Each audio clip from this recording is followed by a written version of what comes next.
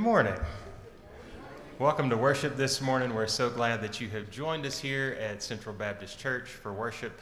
You'll find in the pews beside you friendship pads, and we'd invite you to take those friendship pads to fill that out with any information that you'd like to provide, and then pass it down the row so that our neighbors can fill that out too. That's a way for us to get to know each other a little better this Pentecost Sunday. We're so glad that you have joined us for worship.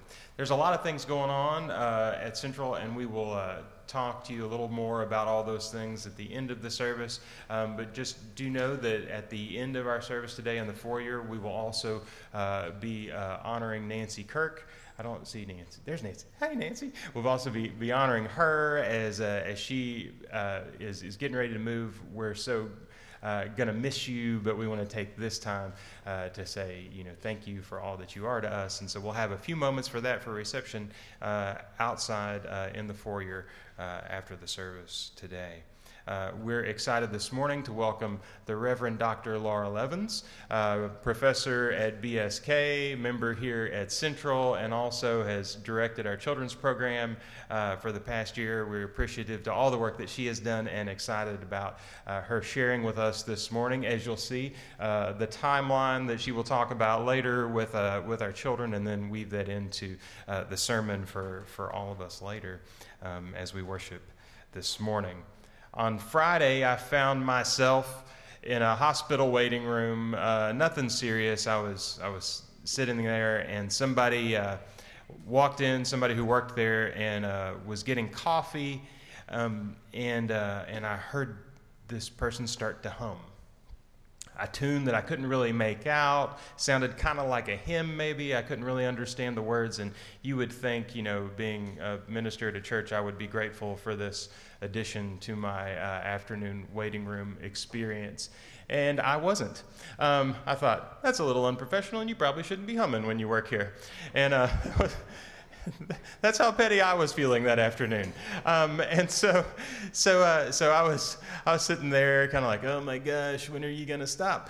And eventually she got her coffee and left and did stop the humming, and I was left with the sound of afternoon daytime TV talk shows, which was so much worse. A guy who was yelling every word for absolutely no reason. And then I realized and I longed for the beautiful song that she had been humming, that I had been too difficult to see and to hear the beauty in at that time. So this morning, as we celebrate Pentecost together, we may hear sounds of God. We may recognize the sounds of God. They may sound foreign to our ears at times. But hopefully, if we sit long enough, we can see and find the beauty in it and maybe see God in those unexpected places and be blessed by those things that we do not yet understand. Let's worship together.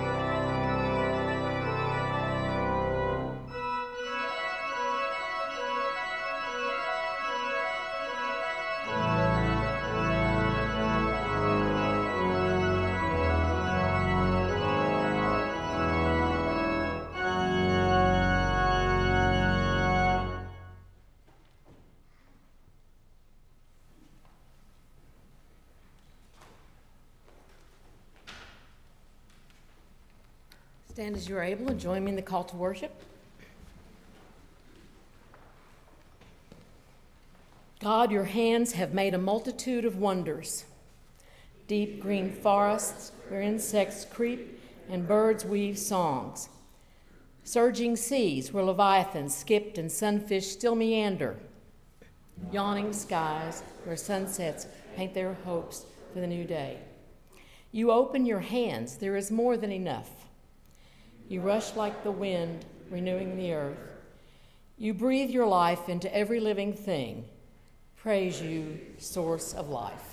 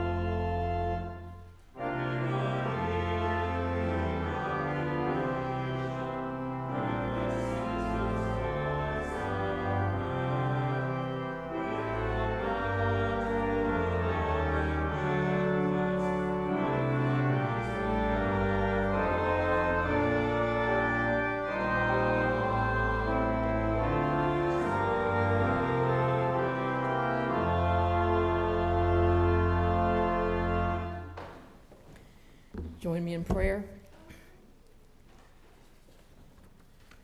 When was the last time that we heard the wind of your Spirit roar through this place?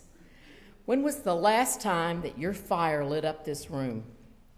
When was the last time we took you at your word and met together in expectation of your Spirit filling this place and these lives with your glory and power? Lord, you challenge us with Pentecost. Do we believe that this is a once-in-eternity experience, never to be repeated?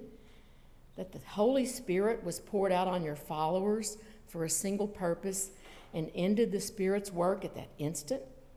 If so, then maybe that's why the church seems so powerless in this age, helpless when faced with the needs, both spiritual and physical, that we see in the world. As we meet together and celebrate once again the memory of that first Pentecost, may it be for us as it was then, a moment of empowerment and awareness of your glory in this dark world, a life-changing experience. In Jesus' name I pray. Amen. Now, if you would please pass the peace of Christ and the power of the Holy Spirit to your brothers and sisters.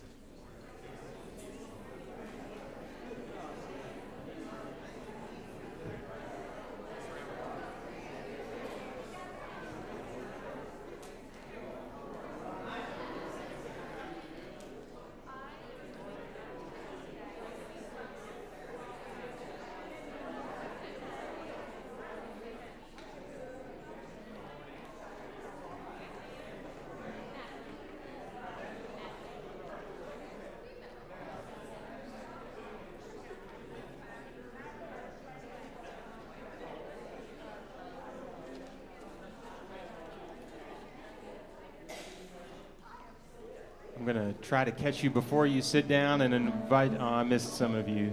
I'll invite you to remain standing or stand back up if you wish. You know, we are, this is a Baptist congregation, so you are welcome to dissent should you so choose. And we're gonna sing our Eastertide response as we continue to celebrate walking in the light. that God has brought to us. So I'll sing a line and invite you to repeat a little bit, and we'll figure this out together because it's been a week since we've sung it. So here we go. We will walk in the light, in the light. We will walk in the light of God. We will walk in the light. We will walk in the light of God. Though this road is long, we will carry on. We will walk in the light of God. We will share the load as this path unfolds. We will walk in the light of God. We will walk in the light. We will walk in the light of God. We will walk in the light. We will walk in the light of God. Though this road is long, we will carry on. We will walk in the light of God. We will share the load as this path unfolds. We will walk in the light of God. We will walk in the light. We will walk in the light of God. We will walk in the light. We will walk in the light of God. Amen. You can be seated.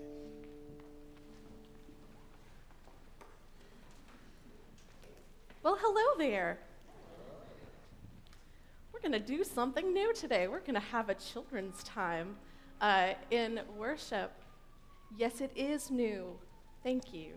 The alarms are ringing outside. I thought it was very, very perfect. If you are a child or spirit of a child and would like to come up here and work with me, we're going to work with this timeline together, and we're going to work to tell everyone in the room about this story. You want to come, Felix? Okay, Felix is going to come. Catherine, you want to come? You've seen this story. Any of our visitors want to come and learn it for the first time? It's okay. You don't have to know it already. This is new to everyone, except for maybe Catherine and myself. We got it. Okay, this is new to you? No? Okay, it's not new to Felix either, so good. I got some teachers up here to help me out. So this right here is from our children's Sunday schools. And in this classroom, we hang this up, and this is a lesson about the history of the kingdom of God. Did you know that you could put the kingdom of God on a timeline? Now you can.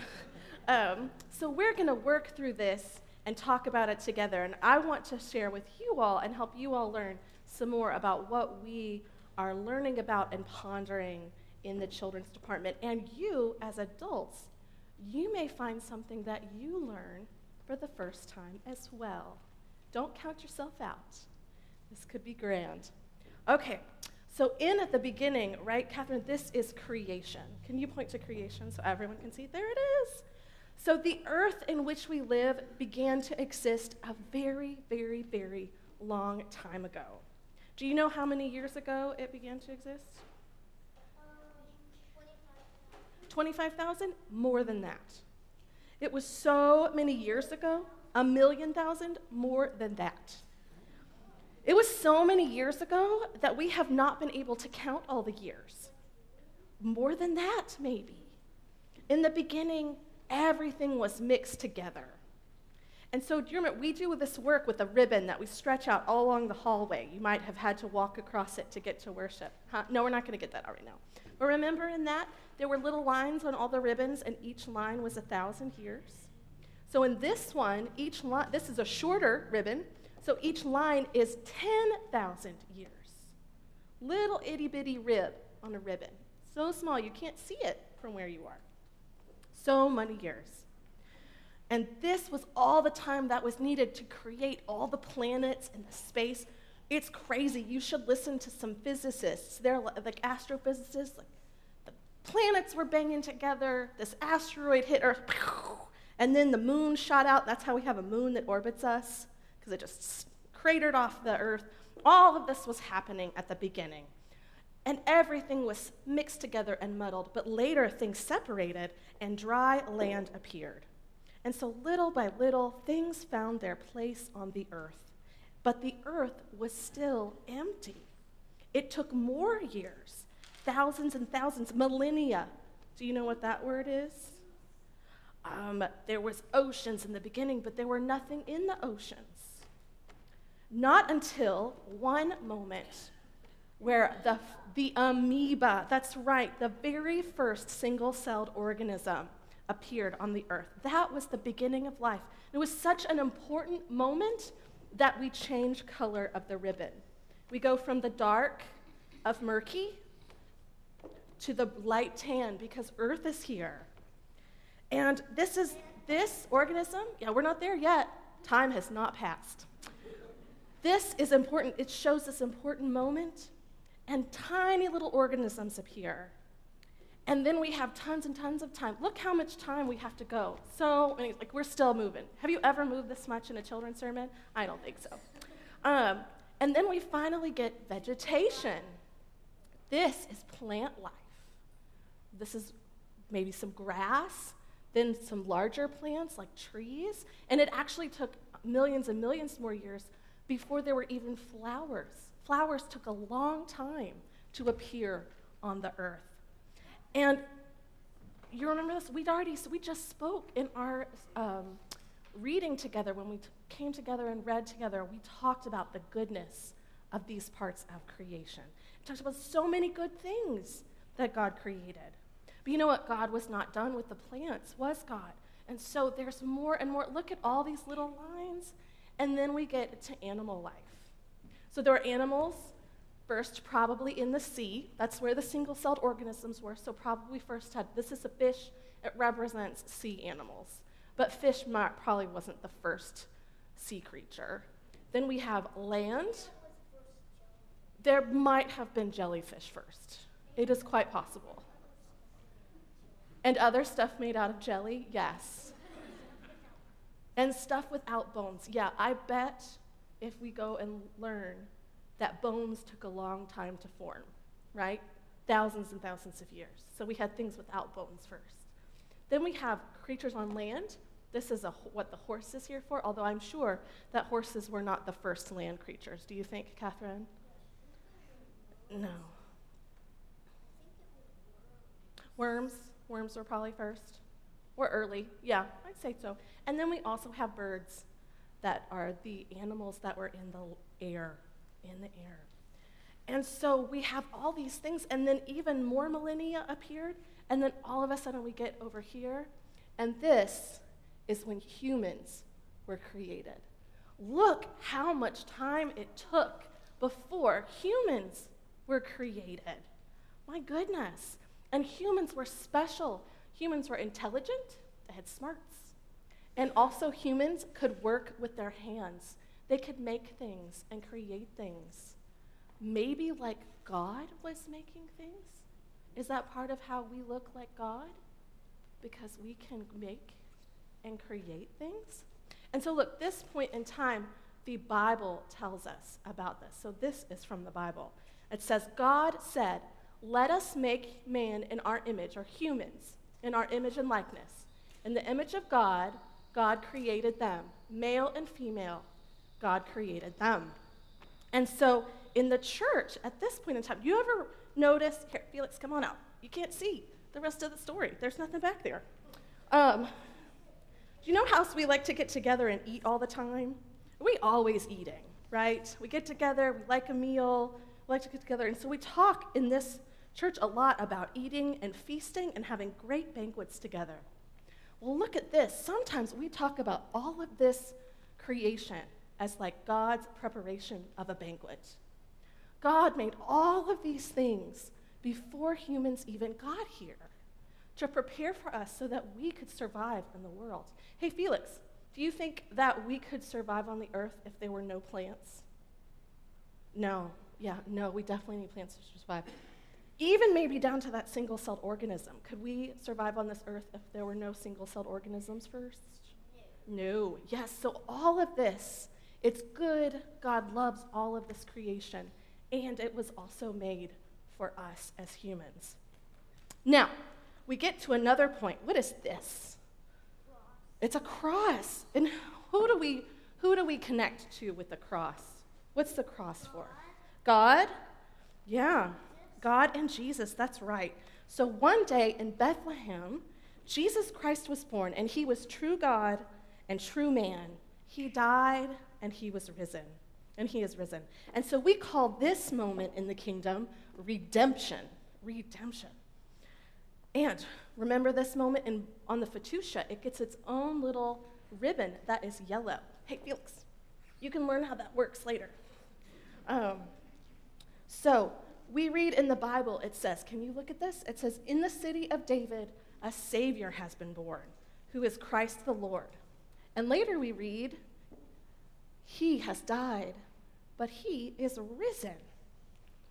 And so what is this moment called? Catherine, do you remember? It's yellow.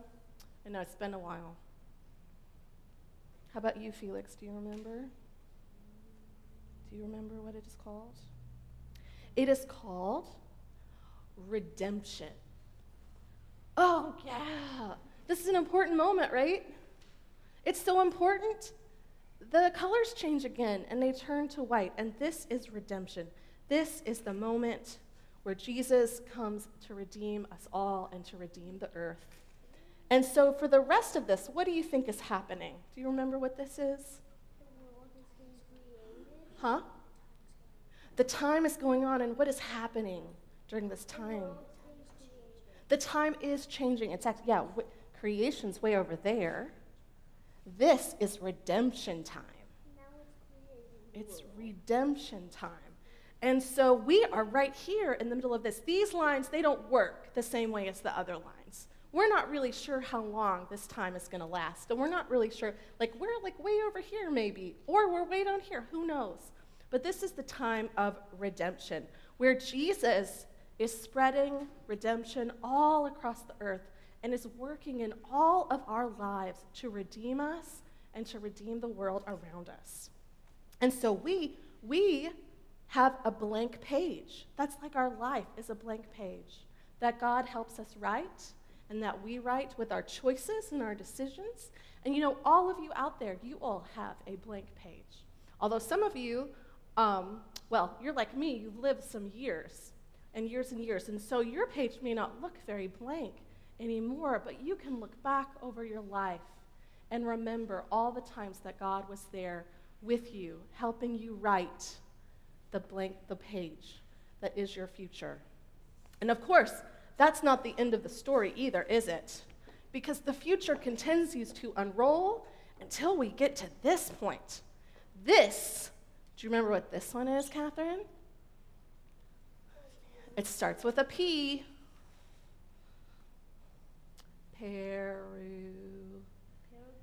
Peregrine? Nope, not about falcons. This is Parousia. Parousia, the last day when Jesus Christ returns and God will be all in all. In fact, that's what it says in the Bible. It says in 1 Corinthians, God will be all in all. There will be a new heaven and a new earth. Death will be conquered forever. That's right, death will be banished.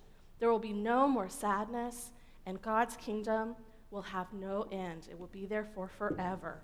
And so this is how the history comes to a conclusion. Here's another thing. This is from Revelation. It says, now salvation and power have come to the kingdom of God and the authority of his anointed one. Well, this is the moment where we talk about maybe the end of the world. So it might be with the sun going white, or it might be with Jesus coming back before the sun goes white, but this will be the end of time.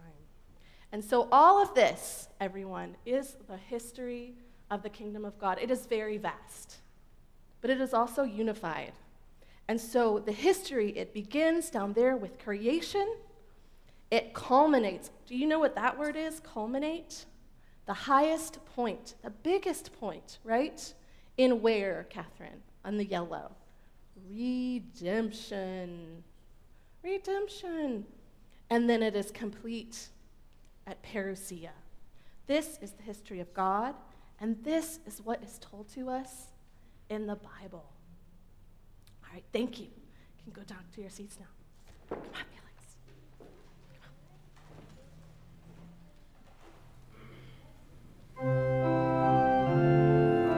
Please stand.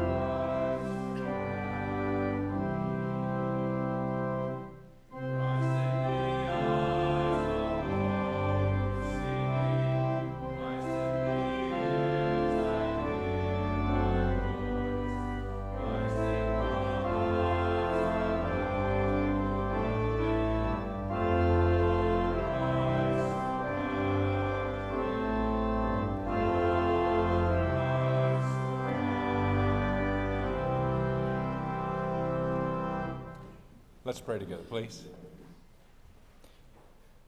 Dear God, maybe our prayer shouldn't be surround us, but help us to be aware that you're already surrounding us, that you're in our days and our nights, our comings and our goings. In the times when we feel so connected and the times we feel so alone, you are there. We don't have to look hard because you're in our lives, you're in our heart, and yet sometimes we don't see. I pray, God, this morning, this day of Pentecost, you will open our eyes again, that we can see and be aware of your presence, so that we encounter others. They can see the light of Christ in our eyes, in our actions, in our giving of gifts, our doing of deeds, or even in our rest and repose, that you are surrounding us. In Christ's name I pray. Amen. Please be seated.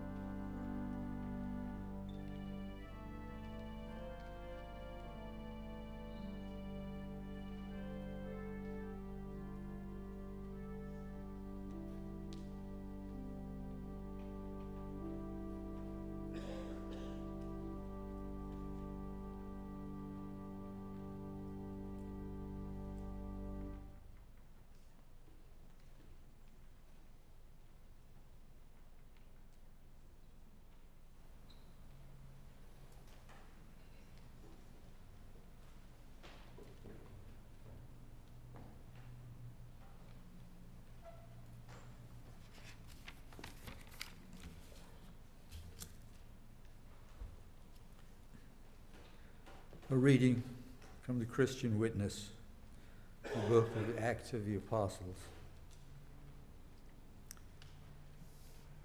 as printed in your bulletin. When the day of Pentecost had come, they were all together in one place, and suddenly from heaven there came a sound like the rush of a violent wind, and it filled the entire house where they were sitting. Divided tongues as of fire appeared among them, and a tongue rested on each of them. All of them were filled with the Holy Spirit and began to speak in other languages as the Spirit gave them ability. Now there were devout Jews from every nation under heaven living in Jerusalem, and at this sound the crowd gathered and was bewildered, because each of them heard them speaking in the native language of each. Amazed and astonished, they asked, "Are not all these who are speaking Galileans? And how is it that we hear, each of us, in our own language?" Parthians, Medes, Elamites, residents of Mesopotamia, Judea and Cappadocia, Pontus and Asia, Phrygia and Pamphylia, Egypt and other parts of Libya belonging to Cyrene, and visitors from Rome, both Jews and proselytes, Cretans and Arabs, in our own language, as we hear them speaking about God's deeds of powers. All were amazed and perplexed, saying to one another, "What does this mean?" But others sneered and said, "They are filled with new wine." But Peter, standing with the 11, raised his voice and said, and addressed them, "Men of Judea and all who live in Jerusalem, let this be known to you, and listen to what I say. Indeed, these are not drunk, as you suppose, for it is only 9 o'clock in the morning. No, this is what was spoken through the prophet Joel. In the last days it will be, God declares, that I will pour out my Spirit upon all flesh, and your sons and daughters shall prophesy, and your young men shall see visions, and your old men shall dream dreams. Even upon my slaves, both men and women, in those days I will pour out my Spirit, and they shall prophesy. And I will show portents in the heaven above, and signs on the earth below, blood and fire and smoky mist. The sun shall be turned to darkness, and the moon to blood, before the coming of the Lord's great and glorious day. Then everyone who calls on the name of the Lord shall be saved." For the word of God that works its way into us, thanks be to God.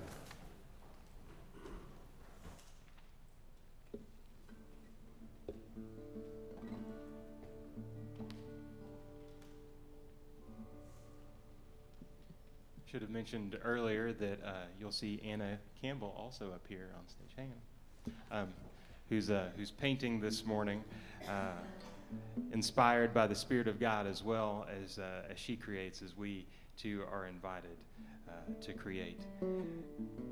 As we remember that scripture of the coming of the Holy Spirit long ago, we then reflect too on what that means for us today.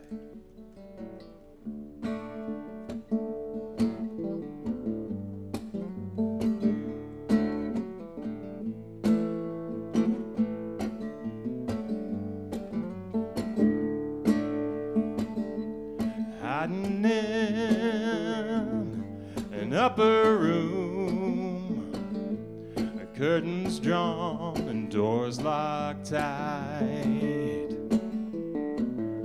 waiting on the ghost of a chance to shimmer in this growing night. Fire, fire, a pirouetting fire, stretching out her arms of light. Your tongue is loosed to speak the truth in the mystery of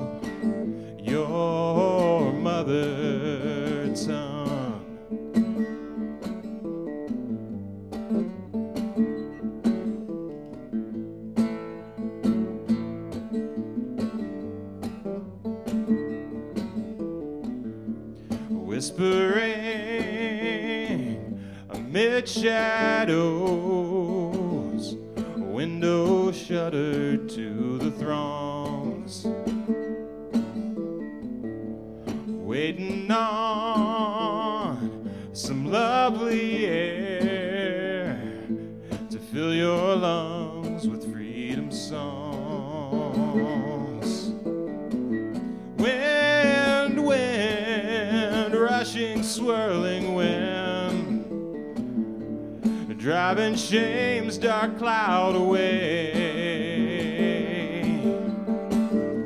Your ears now free to hear love sing in the mystery of your mother tongue.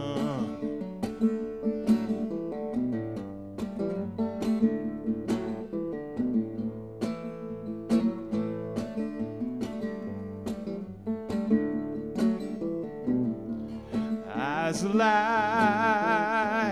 and ears set free, don't trust the shadows. Old story, the smile of God, our common theme, shining like suns on every street. Love, love, all unfolding love, rending fear from top clear through. It's just a taste of love's embrace in the mystery of your mother, our mother tongue.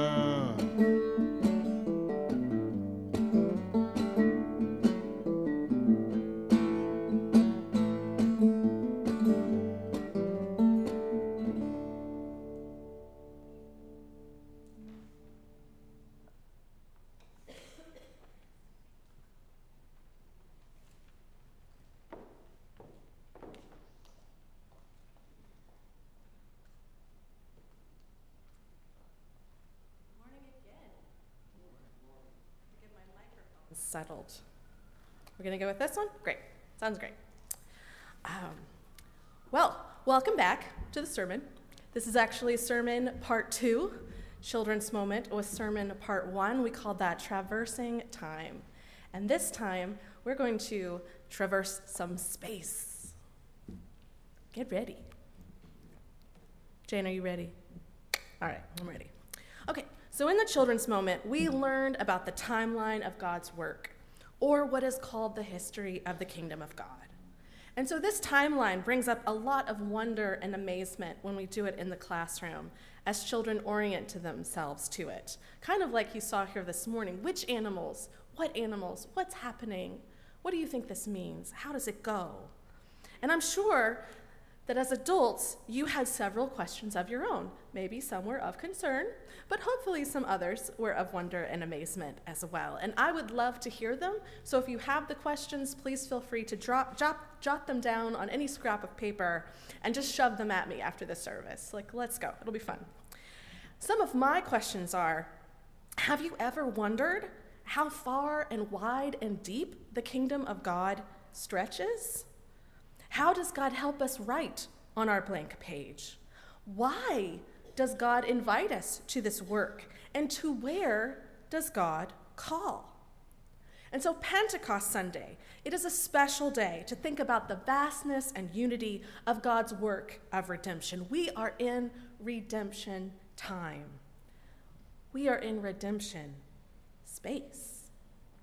Pentecost is indeed a celebration of the gift of the Holy Spirit. You know, Jesus promised that advocate, another presence, the Spirit's entrance into the community and the lives of the apostles after the ascension. And here it is, promise kept. And in our passage from today in Acts, we hear not just that. Of course, yes, the Spirit is a promise made by Jesus. It is also a gift of the Spirit that is a fulfillment of the Old Testament promise in the book of Joel. Joel's prophecy is connected to the last day, to parousia. The Holy Spirit then is a sign and a first taste of parousia, as well as a mark of redemption.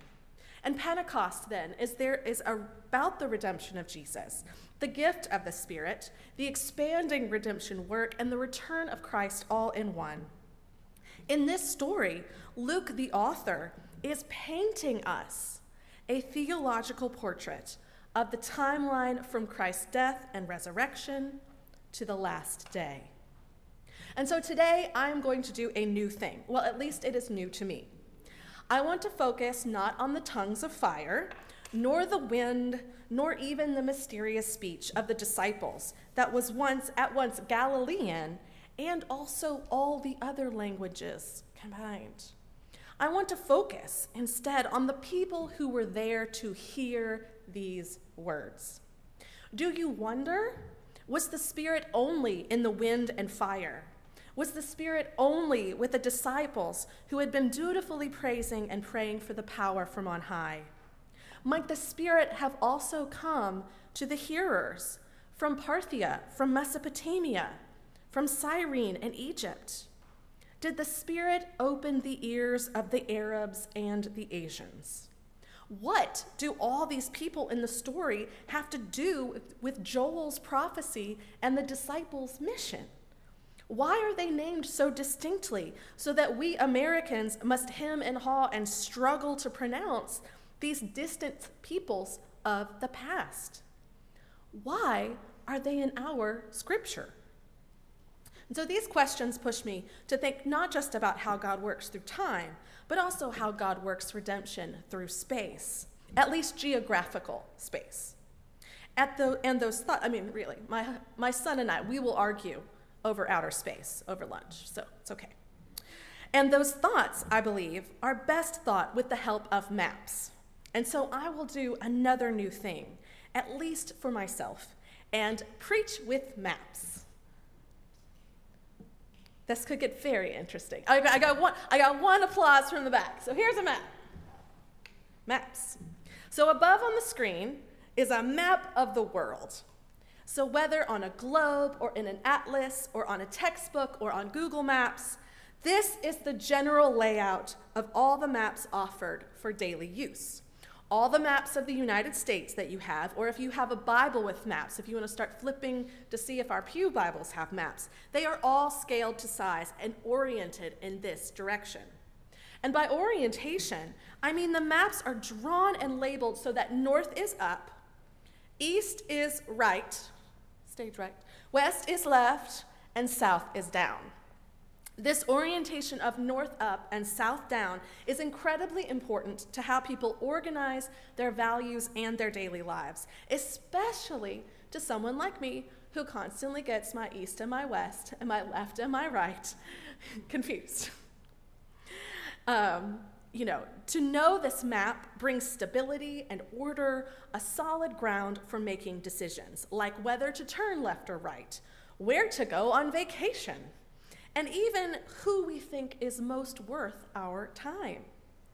But did you know that this orientation of north up and south down is completely arbitrary? It doesn't really matter. And for centuries, north wasn't up on any of the maps. East was. That's where the sun comes from. So you put that at the top because the sun is most important. And so really, a proper map could look something more like this. There we go. Take a look at that. So above me on the screen is a map of the world where north is down and south is up. Some of you might have seen this kind of map on the West Wing, where two of President Bartlett's staff sat and stared at this map for half of an episode, their minds completely blown.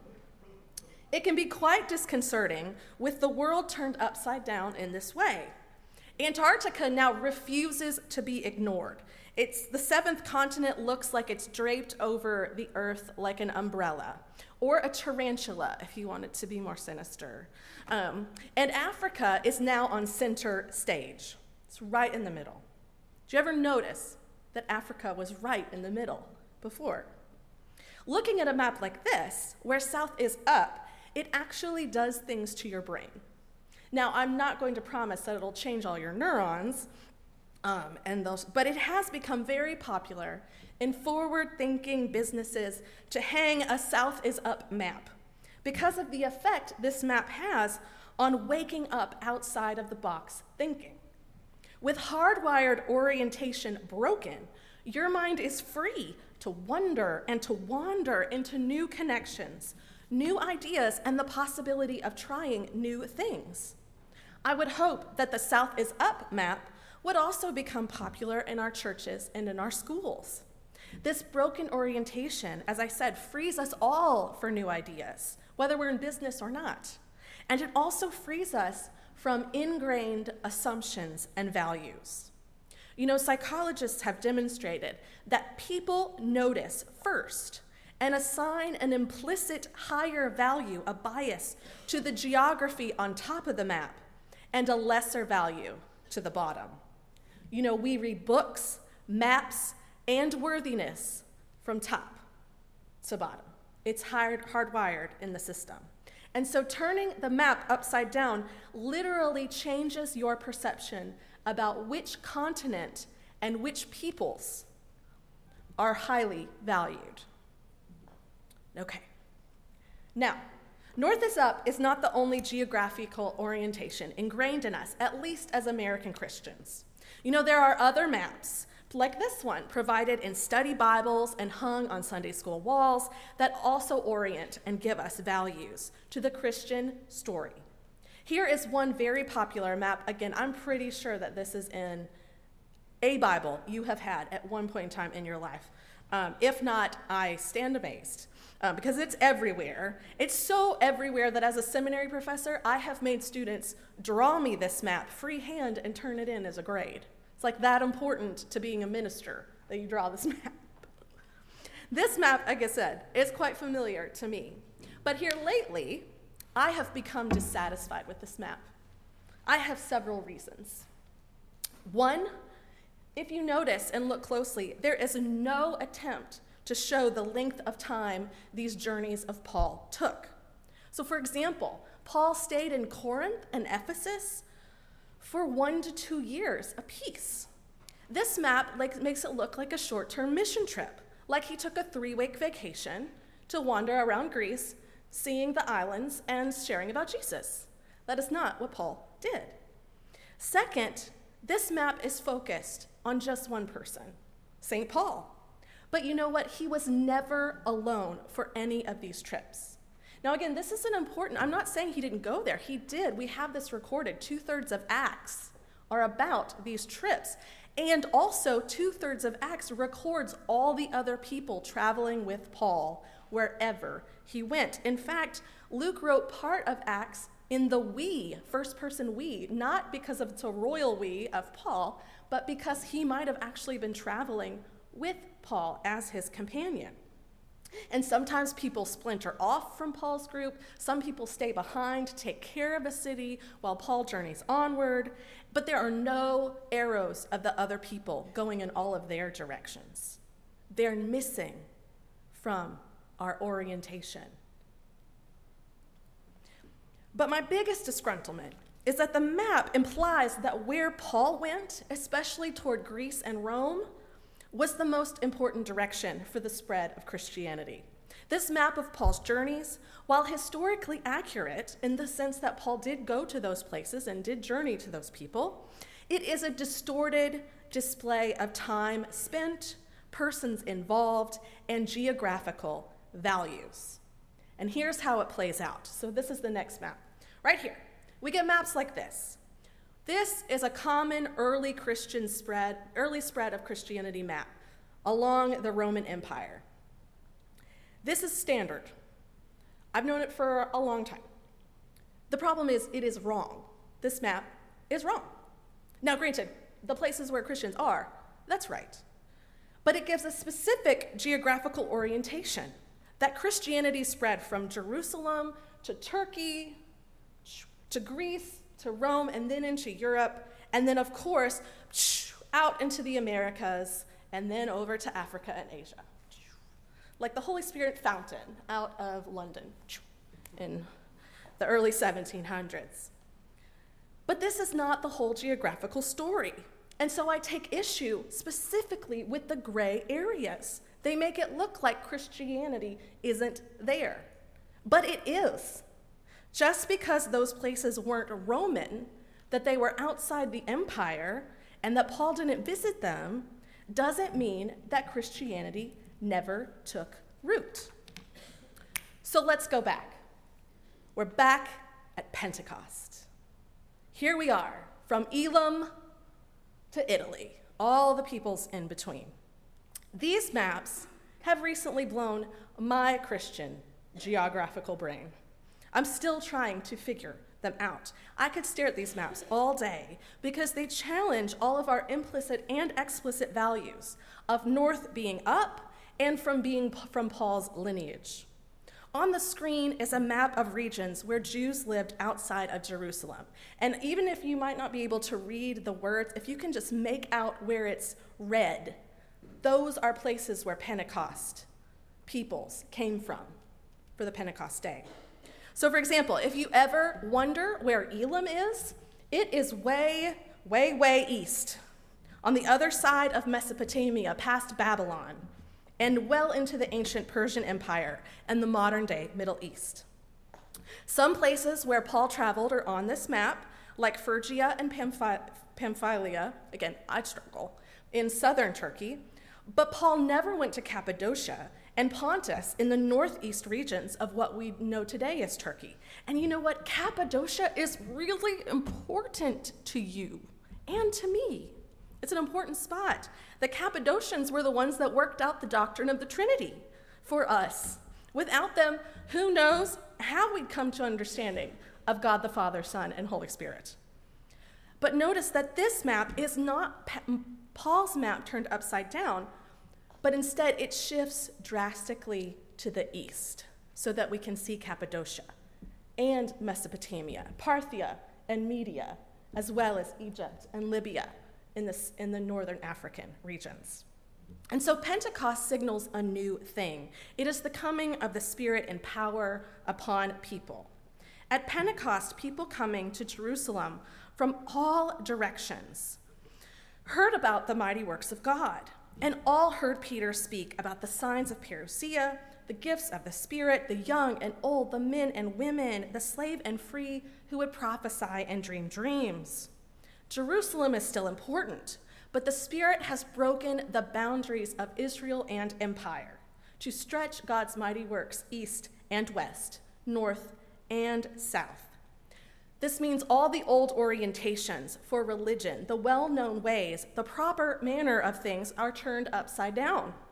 Tradition is to be respected, but it is contingent, it is malleable, it can be argued with and created anew.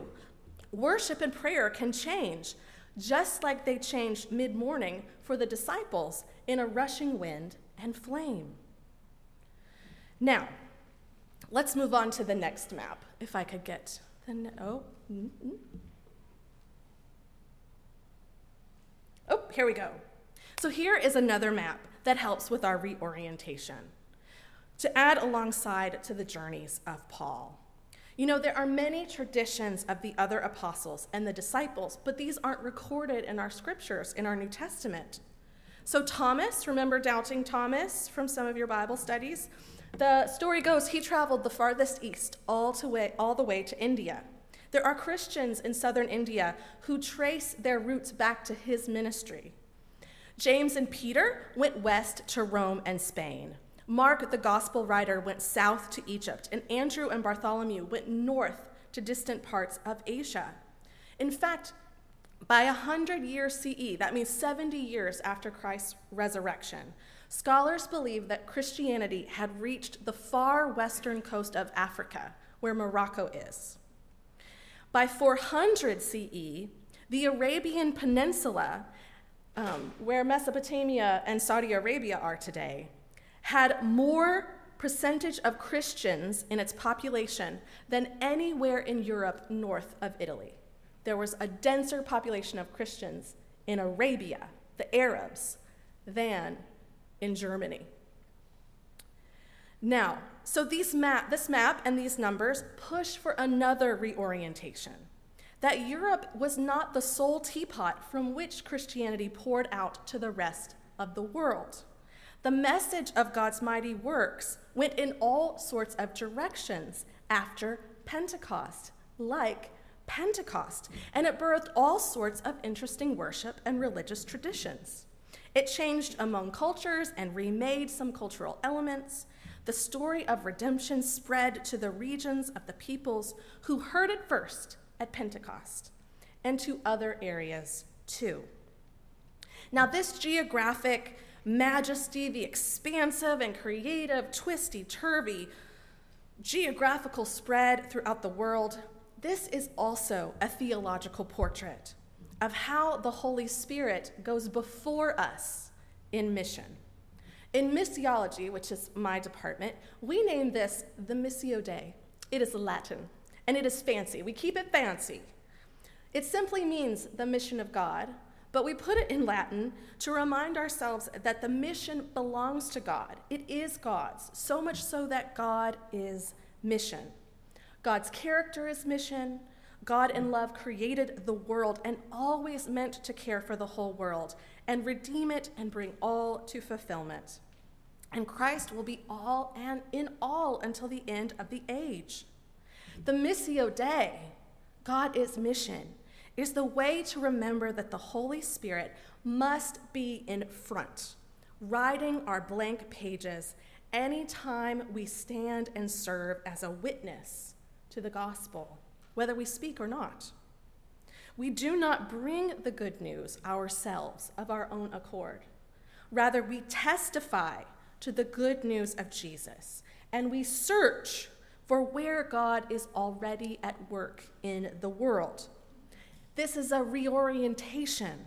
It is an important stance, a value of our faith for any Christian work.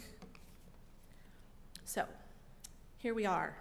Before we leave Pentecost, I do want to show you one more map. This is the map of Christian populations around the world today. The darker the country, region, continent, the higher the percentage of Christians in that region. Do you notice which continents are the darkest? You know, it isn't just the north, not really, not anymore. It is the south, where the Christian population has exploded in the last 50 years. Our children, we ourselves, we now live in a time of global Christianity. The varieties of Christian worship, life, and culture are truly scattered to the ends of the earth. It may be hard to see. Every section of this map is tinged at least a bit blue. And much of this growth has been led by native peoples, Africans growing churches and preaching to other Africans, Latin Americans leading revivals of faith, community, and Bible study among themselves. So I'd like to flip this map, if we could. Thank you. So I want to put the South on top, not just because of all the numbers, although that's we got to really reckon with all of that growth. But I want to put it on top as a claim of value. So last week, we sat in worship when Ethan Wallace spoke plainly about restlessness and the loss of interest in religion among his generation. He testified there were so many of his friends who found no life and no interest in church anymore. These are your children, and they're my own. Ethan claims a constant dismissal of his generation's concerns by the church, that they want resurrection to happen materially in this world among the poor, the exploited, the oppressed over all creation. These younger millennials see no good in religious traditions obsessed with doctrinal purity over personal dignity. Generation Z, or whatever we'll call them when they get out of college, needs a channel for its sense of righteous indignation and protest of injustice. And you know what? The global South, the majority of world Christianity, agrees with them. The part of the vitality of these continents, which are overwhelmingly in touch with spiritual charisma and spirit activity, is their unwavering confrontation of evil with love. So, for example, Gustavo Gutierrez of Peru has been writing for decades about liberation theology as a spiritual discipline because Christ came as a poor man, lived a worker's life, died as an enemy of the state, and therefore fulfilled God's preferential option for the poor in this world. This Latin American theological tradition is now what has made its way into the Vatican with Pope Francis. Pope Francis speaks Latin American Christianity.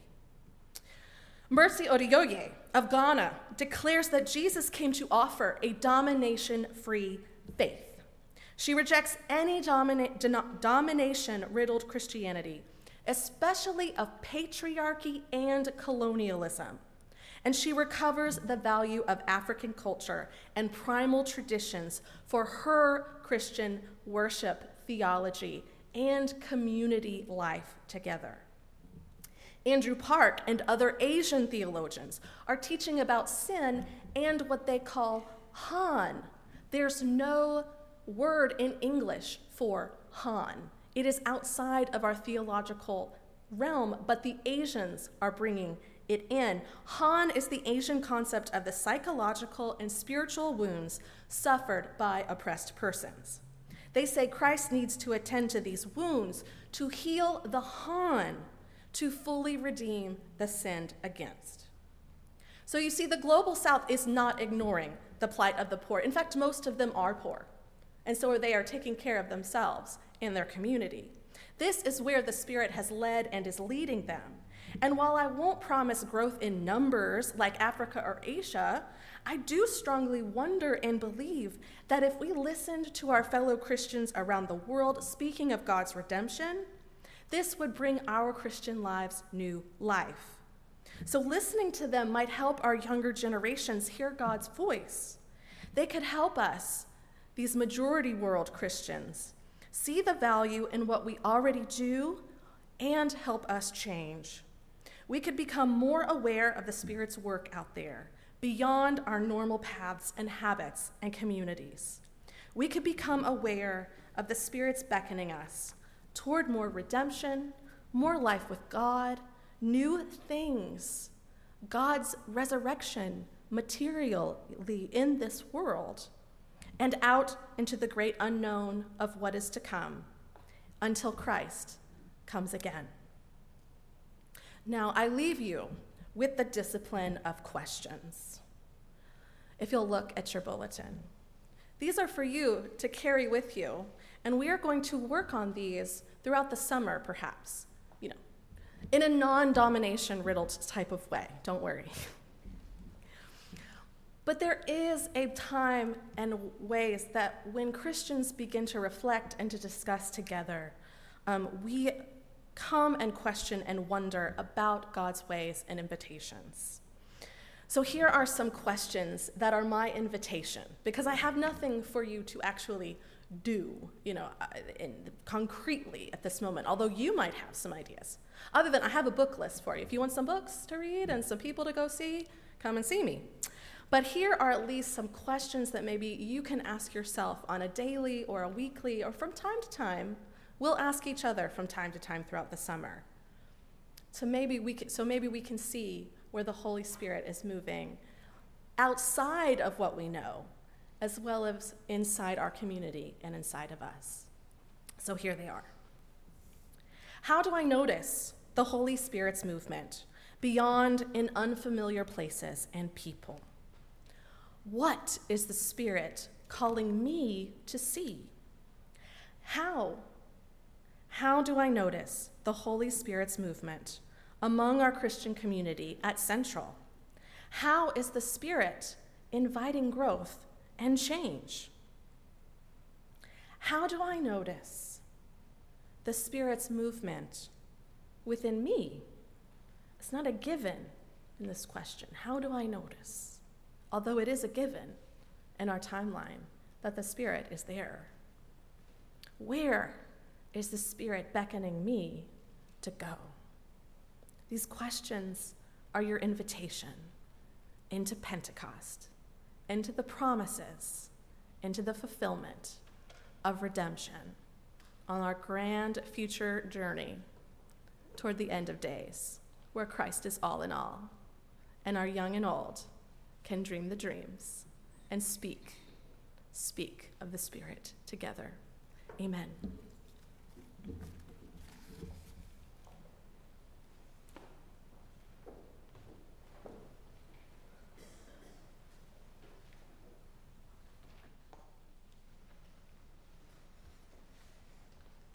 So as you open your minds and open your hearts and you set the Spirit free to be as the Spirit will be, and we become more and more aware of the presence and the moving of the Spirit, I invite you to stand and sing the hymn of invitation. If you have a decision you'd like to make or share with us, I'll be down front to greet you. Stand as we sing.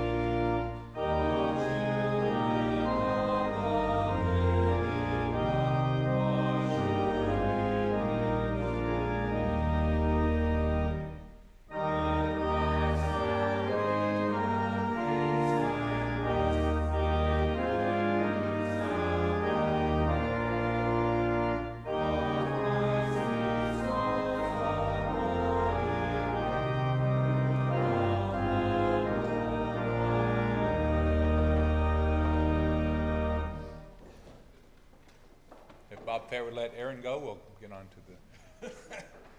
Just a couple of announcements. You can remain standing before we go.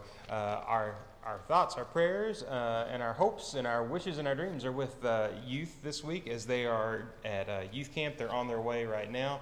So we also send our prayers with Charles and Dara, who are with them and are excited about the work of the Spirit there with them. This Wednesday, there will be no Wednesday night meal, but there will be a business meeting at 6:30. So we invite you to that. Packets are out in the foyer for the business meeting this week. Book group is going to begin this summer with Southernmost by Silas House.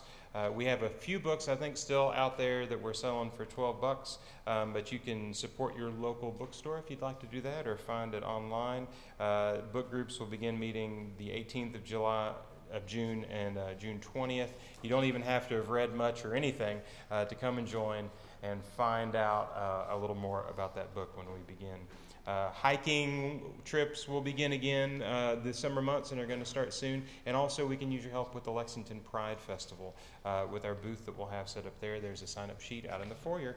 And we also do invite you to stay for a few moments as we celebrate and are grateful for our time with Nancy Kirk. And so we'll honor her out in the foyer in just a few minutes after we are dismissed and Laura offers the benediction. Oh, sorry. Are you doing this part? I guess so. Here's our painting of our service.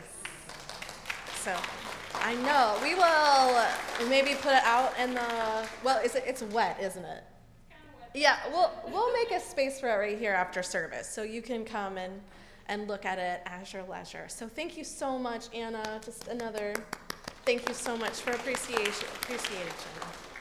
All right, I leave you, after the rush of the wind, I leave you with a prayer from Pierre Teilhard de Jardin who reminds us how slow God might work as well. So hear now your benediction. Above all, trust in the slow work of God. We are quite naturally impatient in everything, to reach the end without delay. And yet it is the law of all progress that it is made by passing through some stages of instability, and that it may take a very long time. Only God could say what this new spirit gradually forming within you will be. Give our Lord the benefit of believing that his hand is leading you, and accept the anxiety of feeling yourself in suspense and incomplete, for God is with us there, just like anywhere else. Go in peace. Amen.